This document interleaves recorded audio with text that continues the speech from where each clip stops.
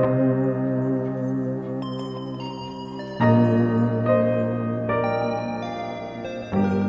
life is a nightmare. The struggle of being female is that you're constantly objectified, discredited for anything you do because you're female. We'll just hook arms? Can we just Nope. Just because you're a girl gives men the right to grope you, do what they want. Amy, stop. Because they're selfish and exploitative. Just chill out. A lot of guys don't understand that most forms of abuse are perpetuated by people that you trust. And people don't get it. I can't even tell what's real anymore.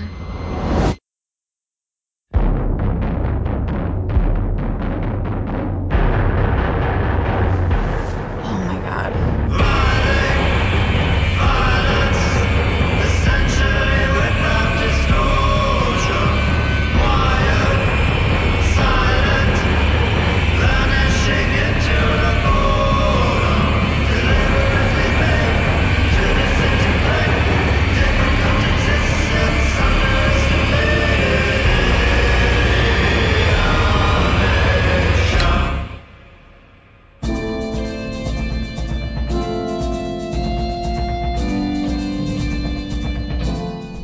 You are listening to the Horrible Imaginings podcast, the official podcast of the Horrible Imaginings Film Festival, where we attempt to understand the misunderstood and destigmatize the stigmatized.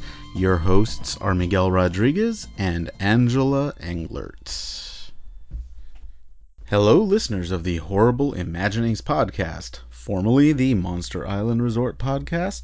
We are the official podcast of the Horrible Imaginings Film Festival, and also we are programmers at the Digital Gym Cinema here in San Diego, California, where currently there is playing a film called Felt. Now, this film is a film that kind of defies genre and also defies categorization in a lot of ways. It's won some awards. It was highly regarded at Fantastic Fest in Austin, Texas, including a Best Actress award for Amy Everson, who not only is a lead actor in it, but also the writer and contributed a lot to the creation of the film Felt. Now, I don't want to talk too much about this film, but I will say that Felt is a film about a young woman, and let's just say that she opens the film by saying the line, "My life is a fucking nightmare," which is a pretty strong announcement to make at the beginning of a film.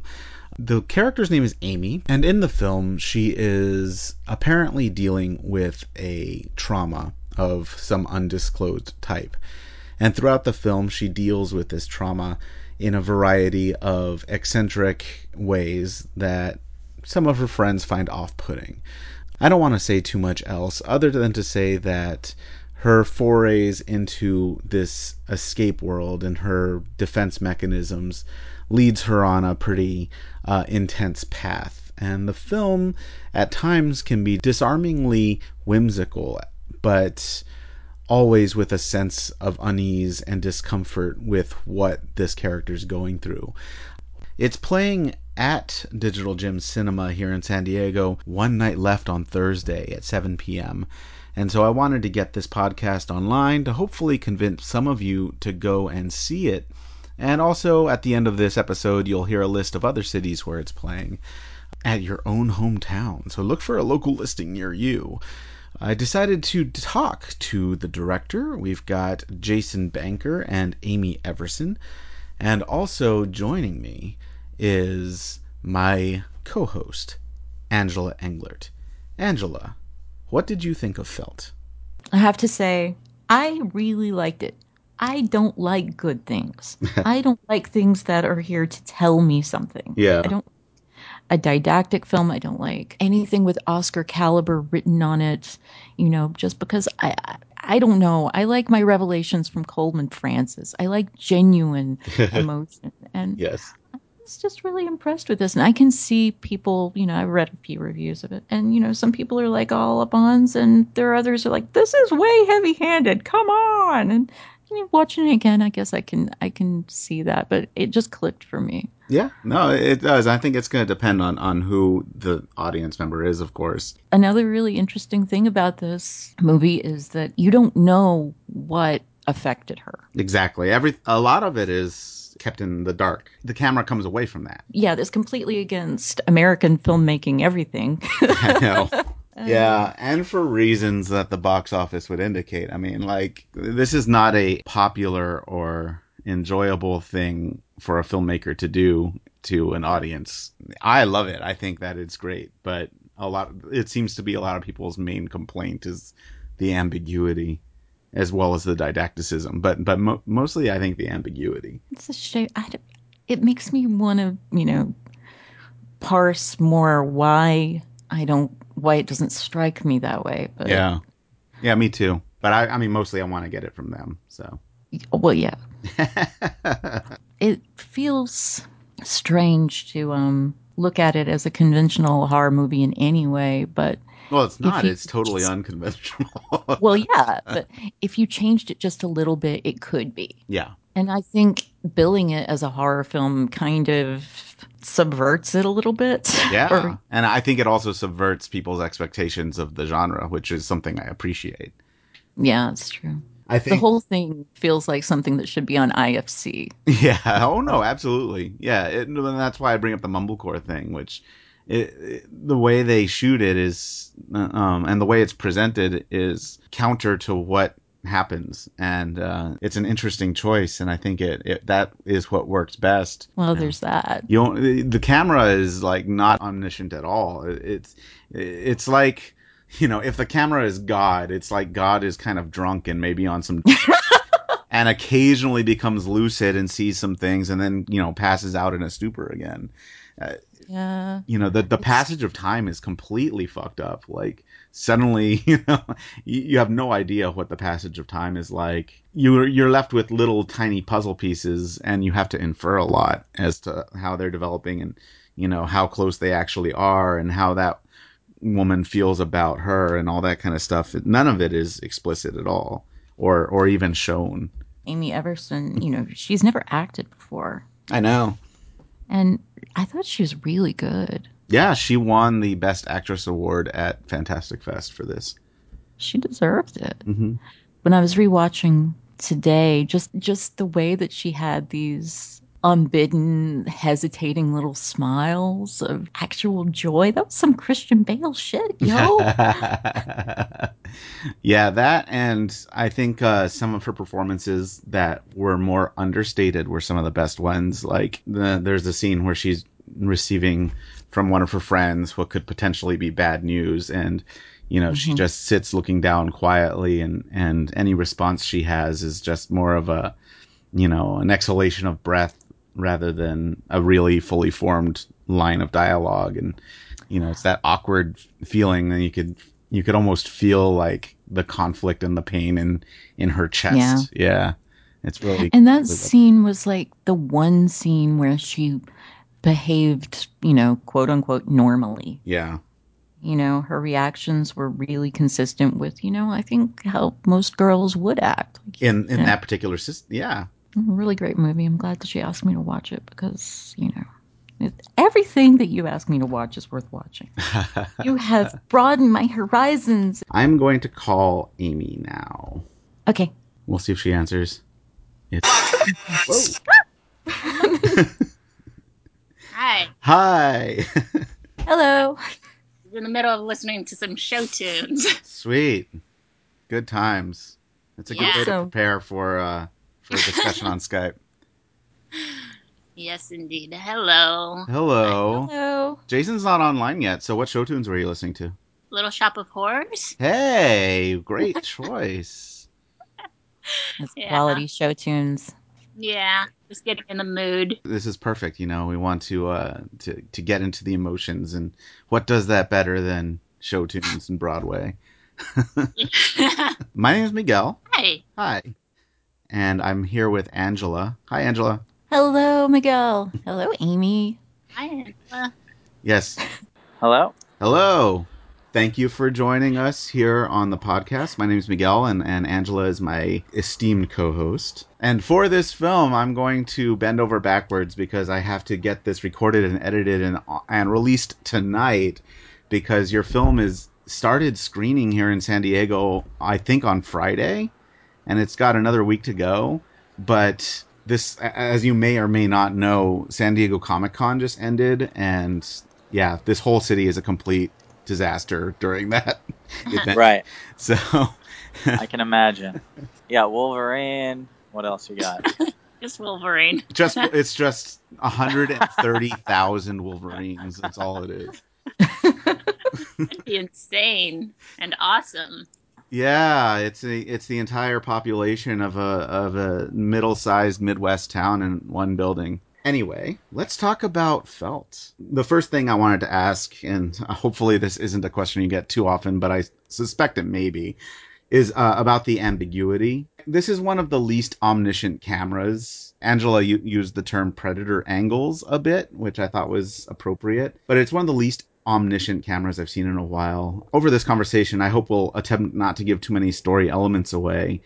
But, the passage of time can be a little ambiguous. Sometimes dialogue scenes seem like they're continuing from conversations that may have happened in the past or off camera. So the big question I have is, how did you decide when writing and storyboarding and whatnot, what to show and what not to show? Yeah, I mean, I think we just started shooting. I mean, that was kind of the way that I do it, is I just start documenting, and I'm not really sure what is going to be in the film and what isn't. And actually, I never even know if the film is going to happen, because it may not, it may not be interesting. We may shoot a bunch of stuff and it may not work as a film. It's all up in the air pretty much the whole time. Right. There was no scripting. There was actually no writing, no storyboarding. Really, the disjointed kind of narrative is because it was just a long shot, just Banker with his camera shooting just everything that was happening and us improvising and just getting a lot of footage and then piecing it together. But I think it lends to the storytelling because it's kind of disorienting and gives a sense of dissociation, which lends itself to the trauma of the character as well. I guess that's what it gives it, is kind of almost documentary feel. Is you're filming it? It sounds like you're filming it like a documentary where you just film what's happening as it's happening. Yeah, definitely. I always like to start that way. Start from reality. Start from what's really going on. And also, it's a process of learning about my actors as well. So it works on a couple levels. And also, too, I mean, I personally like shooting where I don't know what is going to happen in the scene, potentially, I mean, sometimes it's good to know, you have to know what you're going to do. But sometimes it's nice to just go out with a camera and let things happen and be really surprised with what you get. Do you have a list of, certain things you want to get to by the time the scene is finished shooting? I guess the way I've been kind of describing it is doing half of the film with having no plan. And then once you get halfway through and you kind of realize what the film should be, the film kind of, in a way, tells you what it should be by the act of doing it. And then you specifically finish it, in a way that's compelling and makes sense, and also complements what's already been shot. So, it's basically finding a balance between what's really happening and then a fiction. This probably is more for Amy, but your character Amy is quite eccentric, and so can you talk about bringing her to life, but balancing that eccentricity with the real possibility of maybe taking it too over the top or campy? I think for me, a lot of it was just like Banker said, it is very documentary like, and it was getting comfortable in front of the camera, and a lot of the personal quirks are actually just me being me. But I think, yeah, there is an element of performance there as well.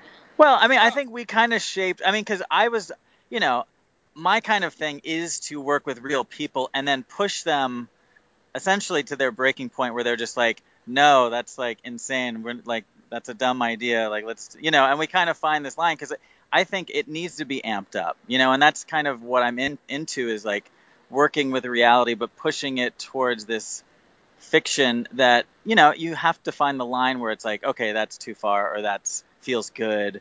And me and Amy kind of worked through that together. So it was a process of like, me first figuring out who she is because I immediately was really interested in what was going on with her when I met her. She was such a character already. So, if anything, it was just kind of capturing that and letting her be her without screwing that up. Yeah, there's a contrast there with her and a lot of her friends who people would say, quote unquote, more normal or less eccentric, I'll say, than that character is, than Amy's character is. And so, there's such a contrast between Amy and her friends that for me, it seemed to hint at a time maybe in the past where Amy might have been more reserved or a little less eccentric to where those friendships maybe first built. Those characters seem to be maybe the eyes of the audience where, we empathize with Amy and whatever may have happened to her. But, her friends are put off and sometimes driven away by her outlandish behavior. I was wondering, like, was that feeling intended for the audience to feel as well? This kind of conflict between empathy and also being made a little uncomfortable by, okay, that's a little bit out there. Can you talk about how creating that character might be a challenge, the balance between empathy and discomfort? Really, the friends that I brought in to kind of work opposite Amy I did want to find somebody who would be the counterbalance, like somebody who could be the eyes of the audience who would say, what are you doing? Like, what is going on? Because, it was pretty extreme, but Amy didn't necessarily have anybody around her like that. So that was a fictional thing added in just to kind of give a sense of a balance in the film so that it wasn't just like her going through the film unchecked at all. So I wanted there to be a conflict at the Mm-hmm. beginning, and that was through her friends, which didn't exist in reality, so we just created that. Yeah, most of my friends embrace my eccentricity and kind of join me in being weird. So, yeah, we had to seek those people out. That's not to say that I mean, there are fictional elements to this character. I'm much, I don't know, how am I in real life thinker? I was just surprised by the fact that you did have so many friends that were totally on board for the craziness. And I was looking for somebody who could be the counterbalance to that. And that's why when I couldn't find them, I had to create them. Personally, I love people that are nuts. I think I prefer to be around people that are a little bit crazy. It's just more interesting.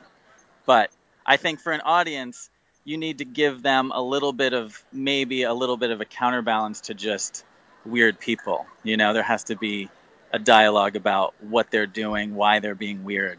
Even in my first film, Toad Road, one of the characters, I made him kind of opposite to what all of his friends were doing, and they make fun of him at one point for not going along with their craziness. So, I mean, I don't know. I always feel like it's good. It's a good story thing just to have a little bit of dramatic tension there. Okay, speaking of non-fictional elements, one of the things the film's not particularly ambiguous about is the portrayal of some of the toxic but often accepted aspects of male-female relationships. And, you see that with Amy's OK Cupid date and that Rohypnol conversation when they go on her friend's date, the double date, with her date who's extremely hostile to Amy, the photography session later on. How did you approach these sort of set pieces, particularly given that you're doing this sort of improvised thing and finding the story as you're going? What did you want to achieve at this point when you were shooting, or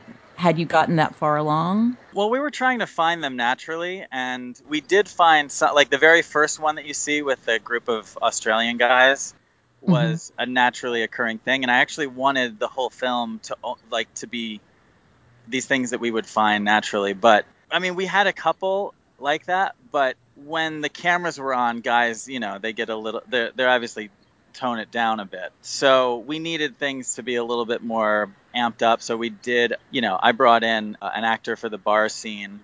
And then one of the Amy's friend, Lana, in the film, her friend Tony came out and did a scene with like the double date scene. So it was really tough to find people that wanted to do this, honestly, because even in San Francisco, me and Amy went out. Well, we actually went out on some dates that she had kind of gotten on OkCupid, and we went on the date with a camera, and we got a couple like decent ones, but then the people wouldn't sign off on it. I don't know. It was this process of like trying to get the real thing and then needing to bring in actors and people who are actually willing to kind of look like jerks on camera, which wasn't easy. So That's we had to fascinating. hire them. Yeah. I'm certain I've seen episodes of Eliminate that you guys could have mined for some potential. I was going to ask how much of this was drawn from life, since these scenes were so effective and naturalistic, and now I know they're absolutely drawn from life. But There was so much more that we wanted to add into the film of much worse behavior, but it's really hard to get anybody to actually sign off on being caught on camera acting the way that most people really do act in real life.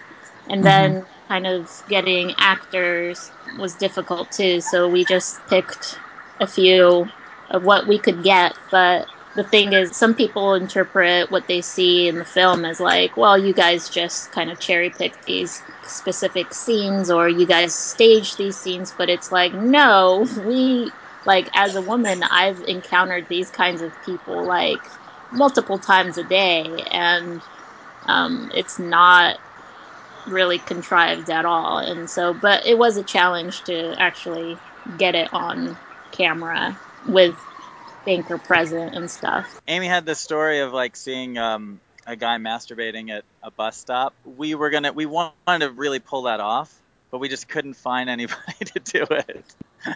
But that was something that, Yeah, when you walk down the street, it's much easier to find a guy masturbating at a bus stop. Like, it's just. But you can't just film him and put him in a film. do that as a role is, equally Yeah. difficult. So I don't know. Yeah. What do you think? I mean, this is coming. This question was not prepared. It's coming up just because of the conversations.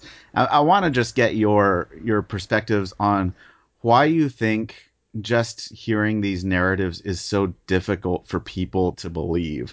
Like Amy, you're talking about. I see this happen several times a day, and I know that most women I know and all the my friends experience similar things so often. Yet these narratives are so pervasive, Right. and people still deny them. I don't know. I don't understand why they're so deniable. Yeah, I mean, it's hard for me to understand that perspective too, because I see it, and I guess in speaking to my male partner, he says like, yeah, it's not on his radar. It's just he wasn't socialized to really pick up on these threats that women face since childhood of being sexualized or being having predatory behavior encroached on them or whatnot. It's just, and in male culture also, like, men don't realize that the things that they think are jokes or just kind of friendly behavior can also seem very threatening to women because of their experiences. And so, yeah, I can't speak to why people deny widespread sexism and the culture that creates a hostile environment for women.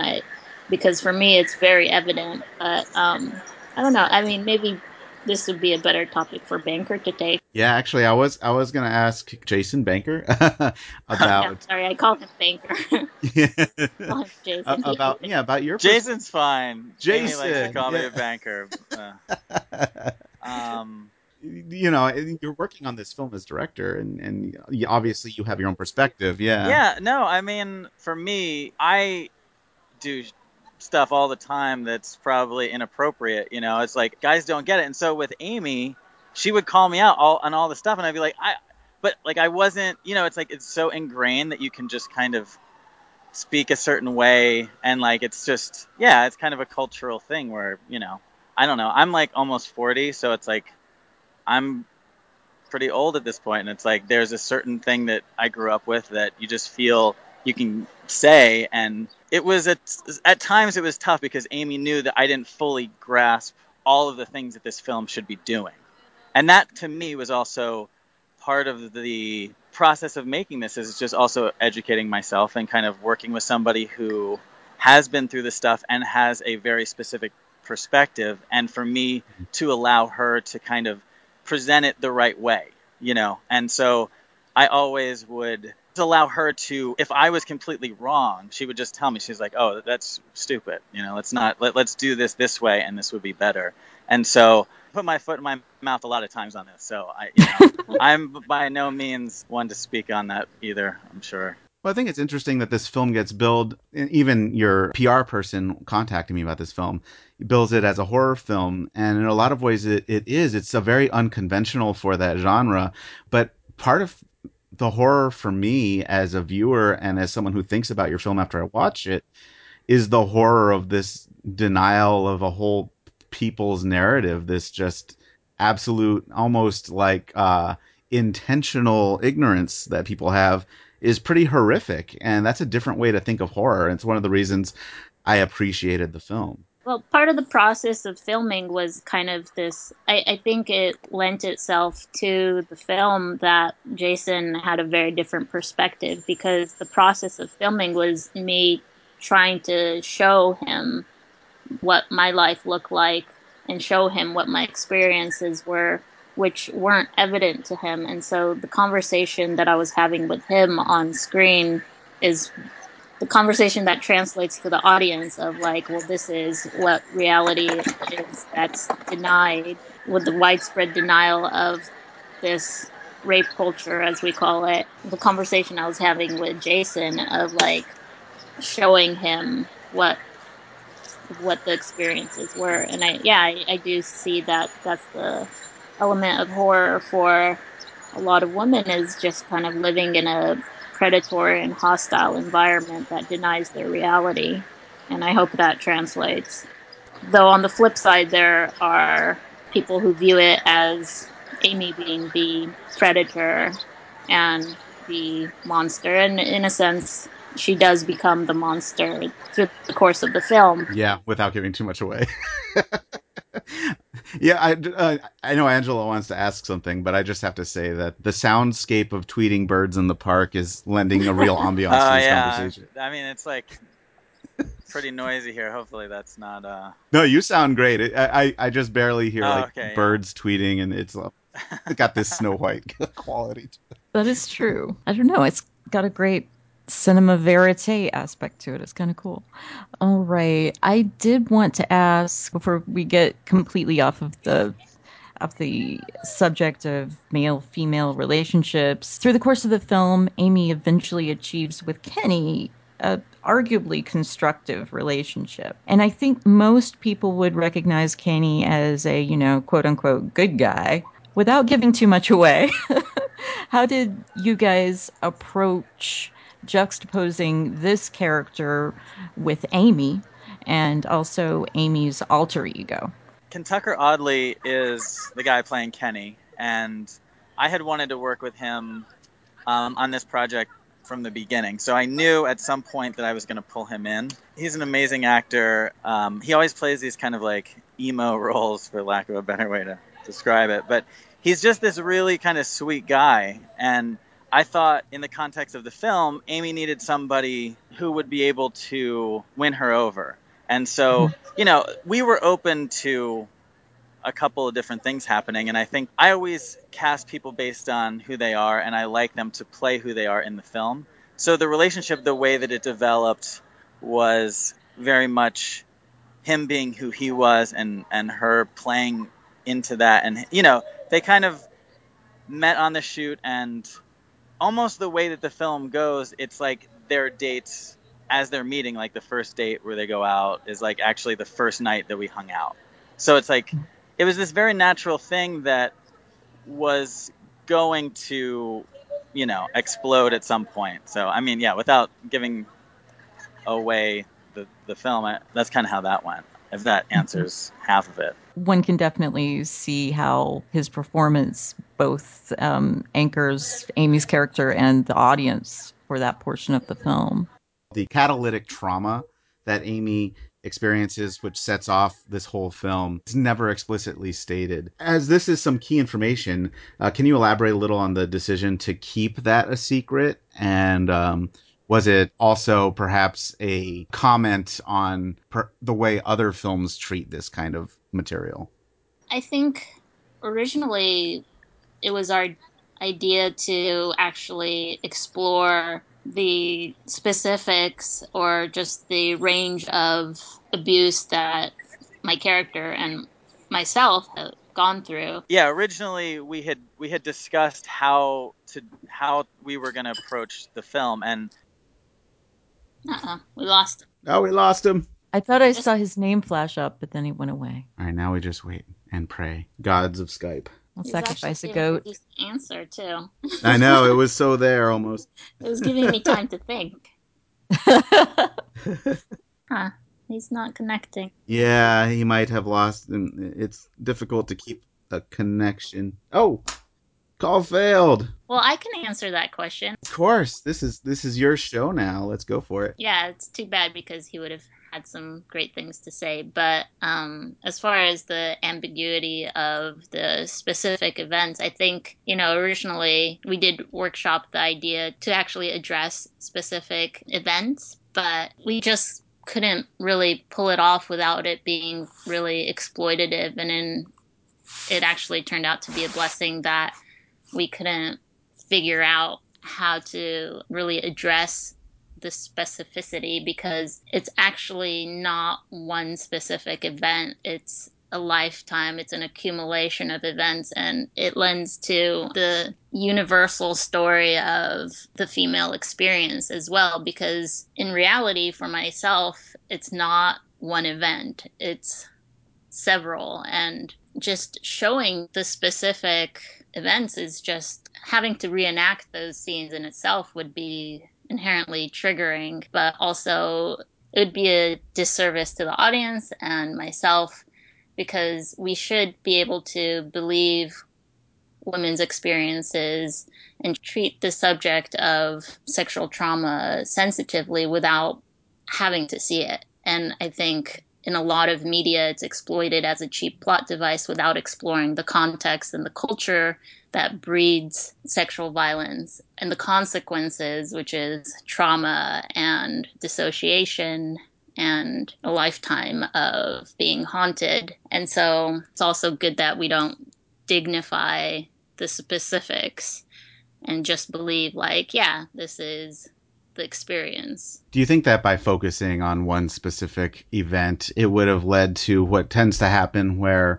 people think of, like, let's say a sexual assault as a kind of one-time monster that happens in the shadows or an alleyway, and that's part of why we don't see this kind of thing as pervasive as it is? Yeah, absolutely. And that is what I wanted to address. And that was the conversation that I was having with Banker in the process of shooting, was like, he wanted to explore specifics. And it was like, well, it's not just one thing, and it's not just one bad relationship, or not just one person. It's not a boogeyman in the dark shadows.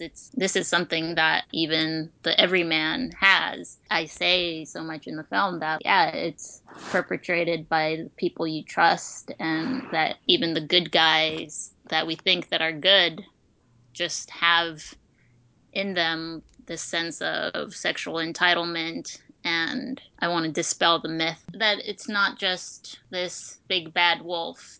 Like, we see the monster of the perpetrator that is the catalyst of this. It's actually a lifetime of pain and abuse. And I think one insight into this is it's not just one thing that led to this. This is death by 1,000 needle jabs. And it's kind of a metaphor of needle felting, where you stab it multiple times until it takes shape. And this is ultimately the shape that Amy has taken, is through 1,000, a million stabs.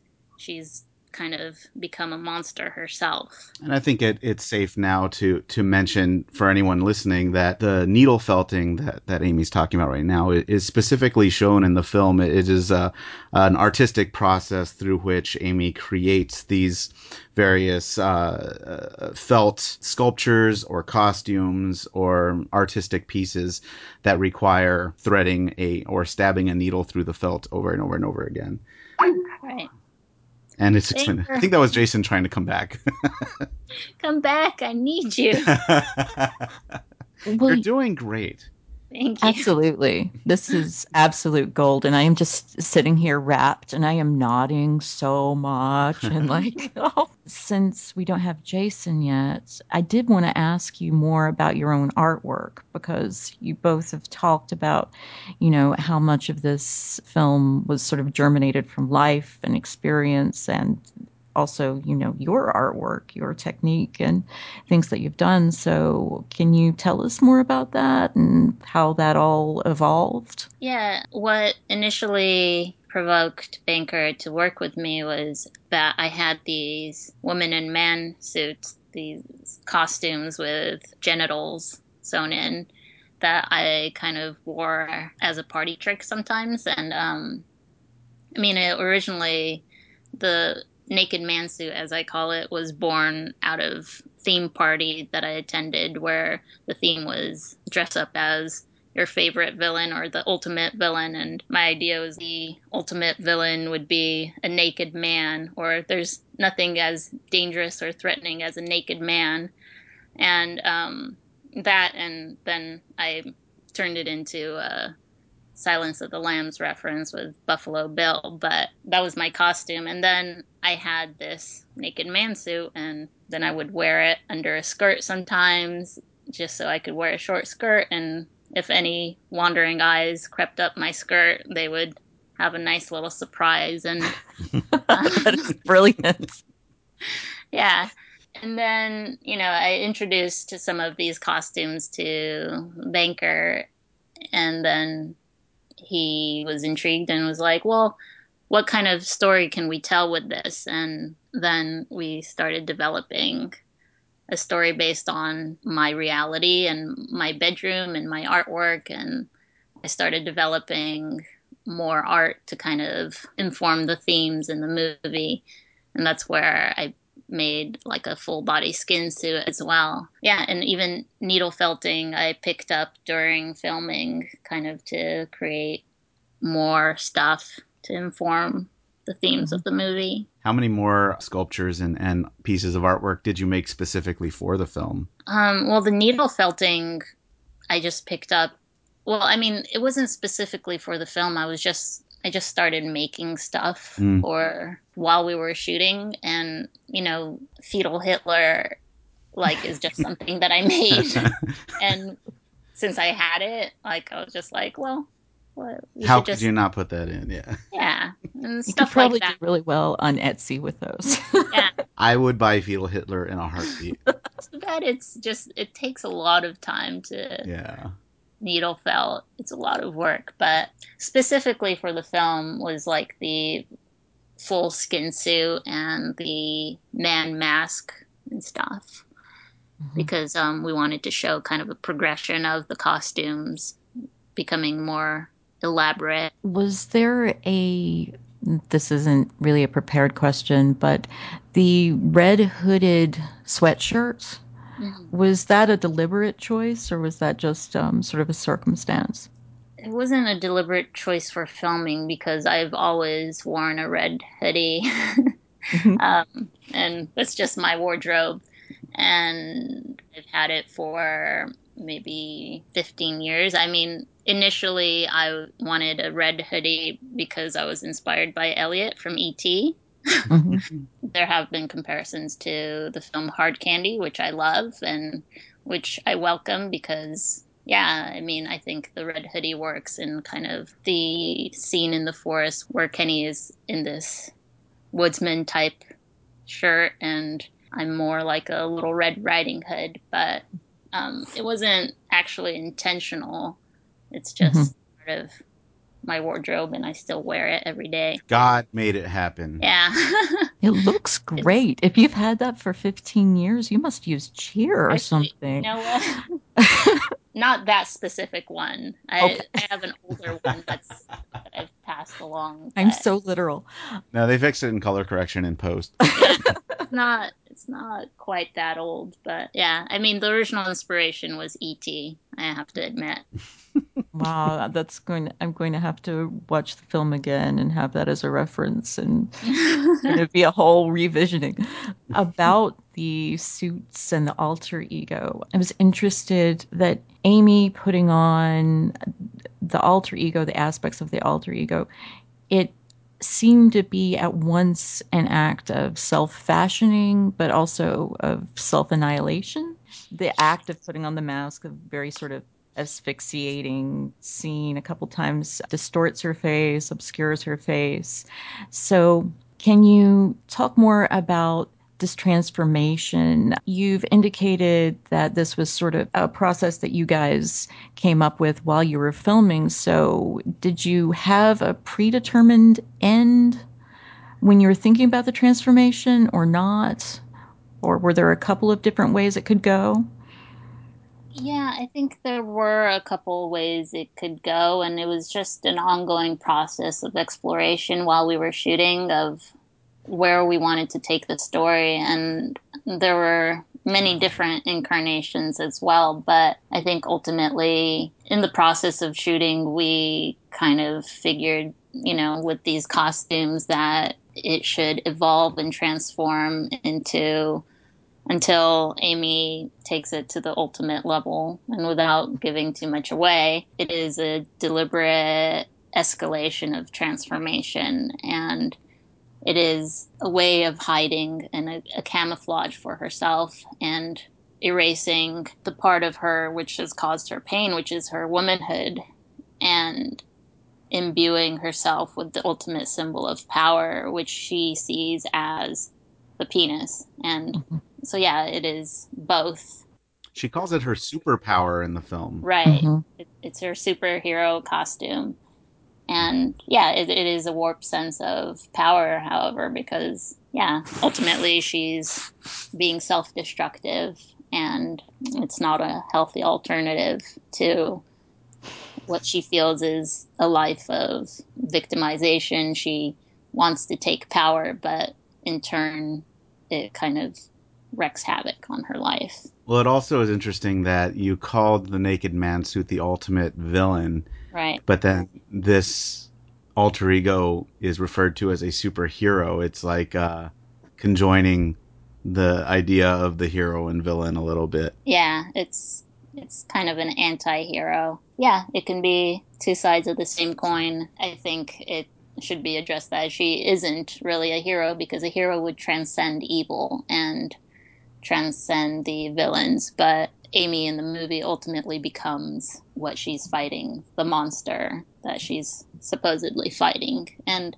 it's not because she turns violent, but because she literally embodies the idea of this toxic masculinity. I think we'll make this the last one, is the ending not being rosy happy. Right. One could maybe misinterpret that as being nihilistic, and the problem with nihilism or cynicism being that why bother changing things if anything's just gonna go to crap in the end. So from your perspective, especially as an artist and having worked on this film, what do you think can be the benefits of having an ending not be happy, but with ending with something like felt ended? There have been interpretations that have heralded the ending as something triumphant, but I absolutely agree with you that it's not a happy ending, and it is very cynical and nihilistic even.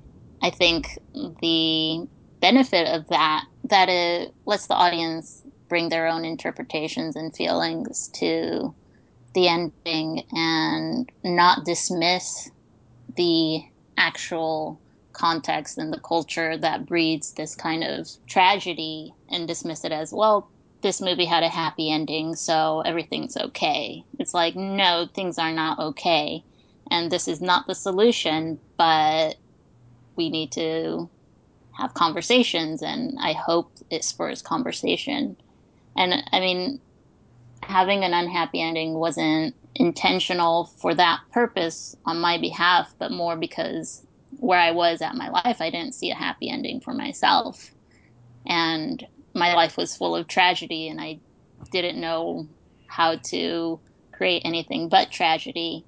But it's through the process of the film and talking about it and seeing the kind of universal greater picture of the issues and talking about it with people that I've been able to process it, and addressing the issues of misogyny and sexual assault and rape culture has helped me heal, and I hope the conversations continue. And I think that is the goal of the film, if anything. I don't know what else to say other than I think that obviously the film is having conversations one way or the other. It's kickstarting these conversations. Ours is just one more example of those. But Amy Everson, I want to thank you for talking about this film. I know it must not have been the easiest film to make, so thank you for joining us. Yeah, thank you very much for the conversation. And yeah, I really appreciate the thoughtfulness behind the questions and being able to talk about it. So these weren't boring, repeated questions? No, absolutely not. It's always great to have like engaged conversations. Yeah, I really appreciate it. Well, thank you.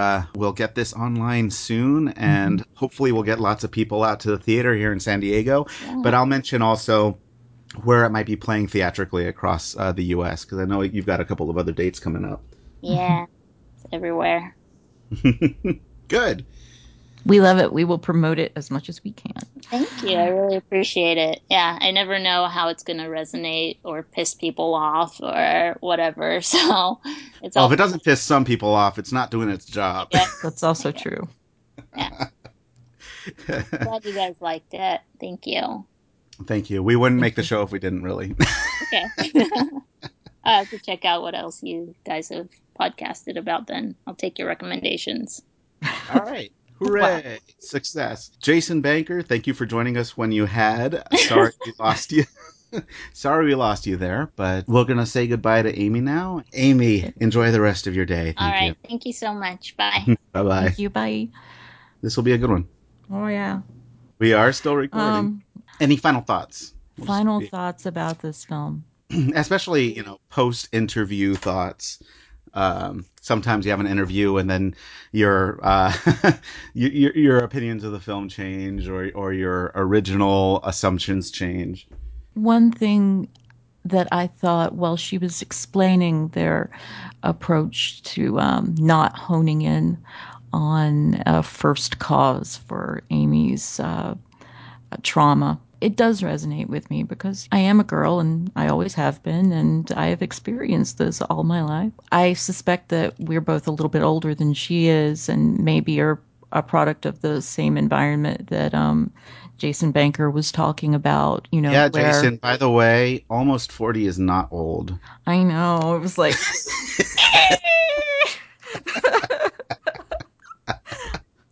but I digress. Terrible digression. We come from a landscape where the consciousness of issues of gender identity, sexual orientation, sexual abuse was not nearly as heightened as it is now. And that's a very good thing for our society, and it's a huge transformation. And when you think about what was common discourse when we were kids, or during the height of the rape revenge films that felt might have some distant ancestry with, I was struck talking about the pervasiveness of an accumulation of sort of hostile things. And that's totally valid. But the other thing that she didn't say was, if they had dramatized a first event, it would have not only been about the event, but I think there would have been a natural inclination of the audience to rationalize the event, and probably to start looking at Amy as an object rather than sympathizing with her. And we see this in the press constantly. You know, you see that with Bill Cosby's accusers.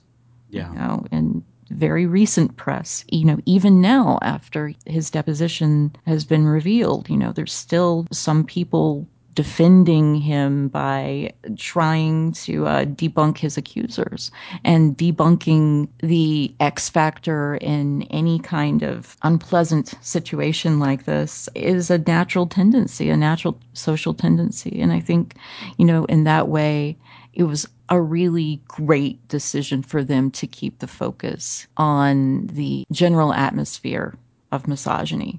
I think also on your train of thought, if they had a specific event to trigger the trauma, the other thing that and this is what, you know, this is what makes the rape revenge films, you know, that gives them their entire impetus, is that means that anything that the woman perpetrates at the end is supposed to have some kind of like feeling of release, validation. It's supposed to maybe even make you cheer a little bit, like, yeah, get him kind of thing. And I don't, that's obvious. That's not what Felt was going for, too. And that completely would have subverted what appears to be their artistic intention, and also, you know, definitely what I took away from it, because, you know, it is pretty much a wholesale tragedy from beginning to end. Yeah. But it's a great film and everyone should see it.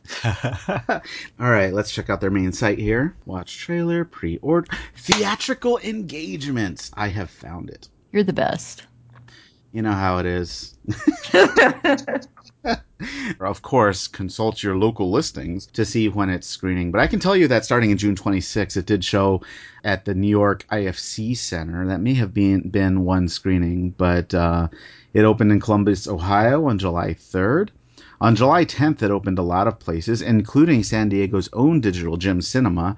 So I will say that for San Diego residents, unless I get this online now, you have one more chance to see this film on Thursday, July 16th at 7 p.m. One more chance. Thursday, July 16th at 7 p.m. at Digital Gym Cinema in San Diego, California. But on July 10th, it also started in Atlanta, Georgia at Plaza Theater, Chico, California at Pageant Theater, the Cinema Detroit at Detroit, Michigan, which is owned by my friend Paula Guthett. Yes, as you know, as at TCM Party on Twitter.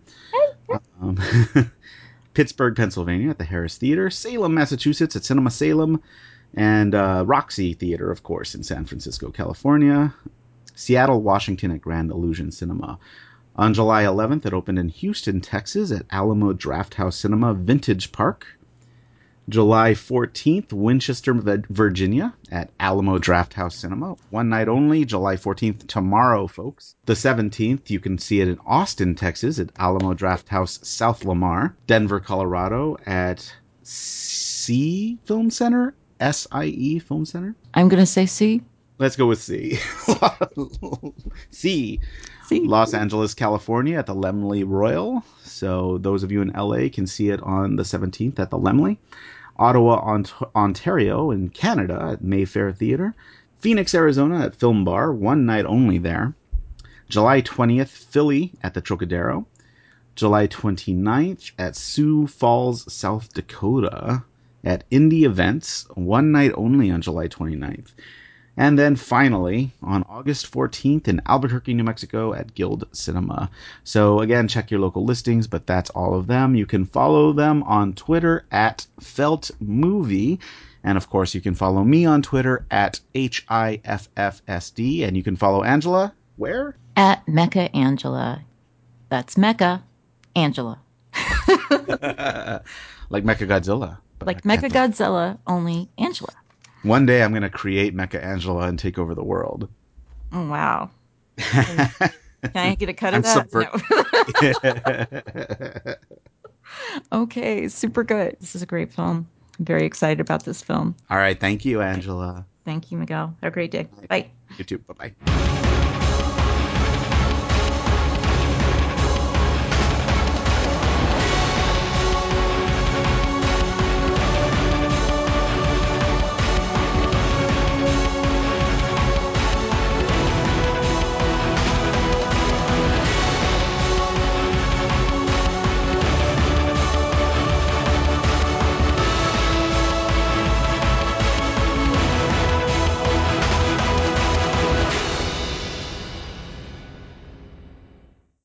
podcast?